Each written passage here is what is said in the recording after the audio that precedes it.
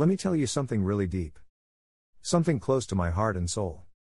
I hold this closer to me than anything on this earth and beyond. My faith. I have faith because of all the examples and emotions that I have personally experienced in my lifetime. I can't and won't force anyone to believe. I'm not trying to be selfish right now, but I'm just talking about me. I have faith because of my grandmother and my mother. Their faith was so strong. So steadfast. So real. How could I not feel it? I believe in my faith because of me. You see, I have always been searching. Trying to obtain that strong faith I grew up seeing and still see. Oh, trust me, it's been a wild ride and I can't hide my flaws and my mistakes. I had some good and some bad breaks. But deep in my heart I always believe I knew what was at stake. I don't take anyone's word as complete truth. I digest the knowledge and I search for proof.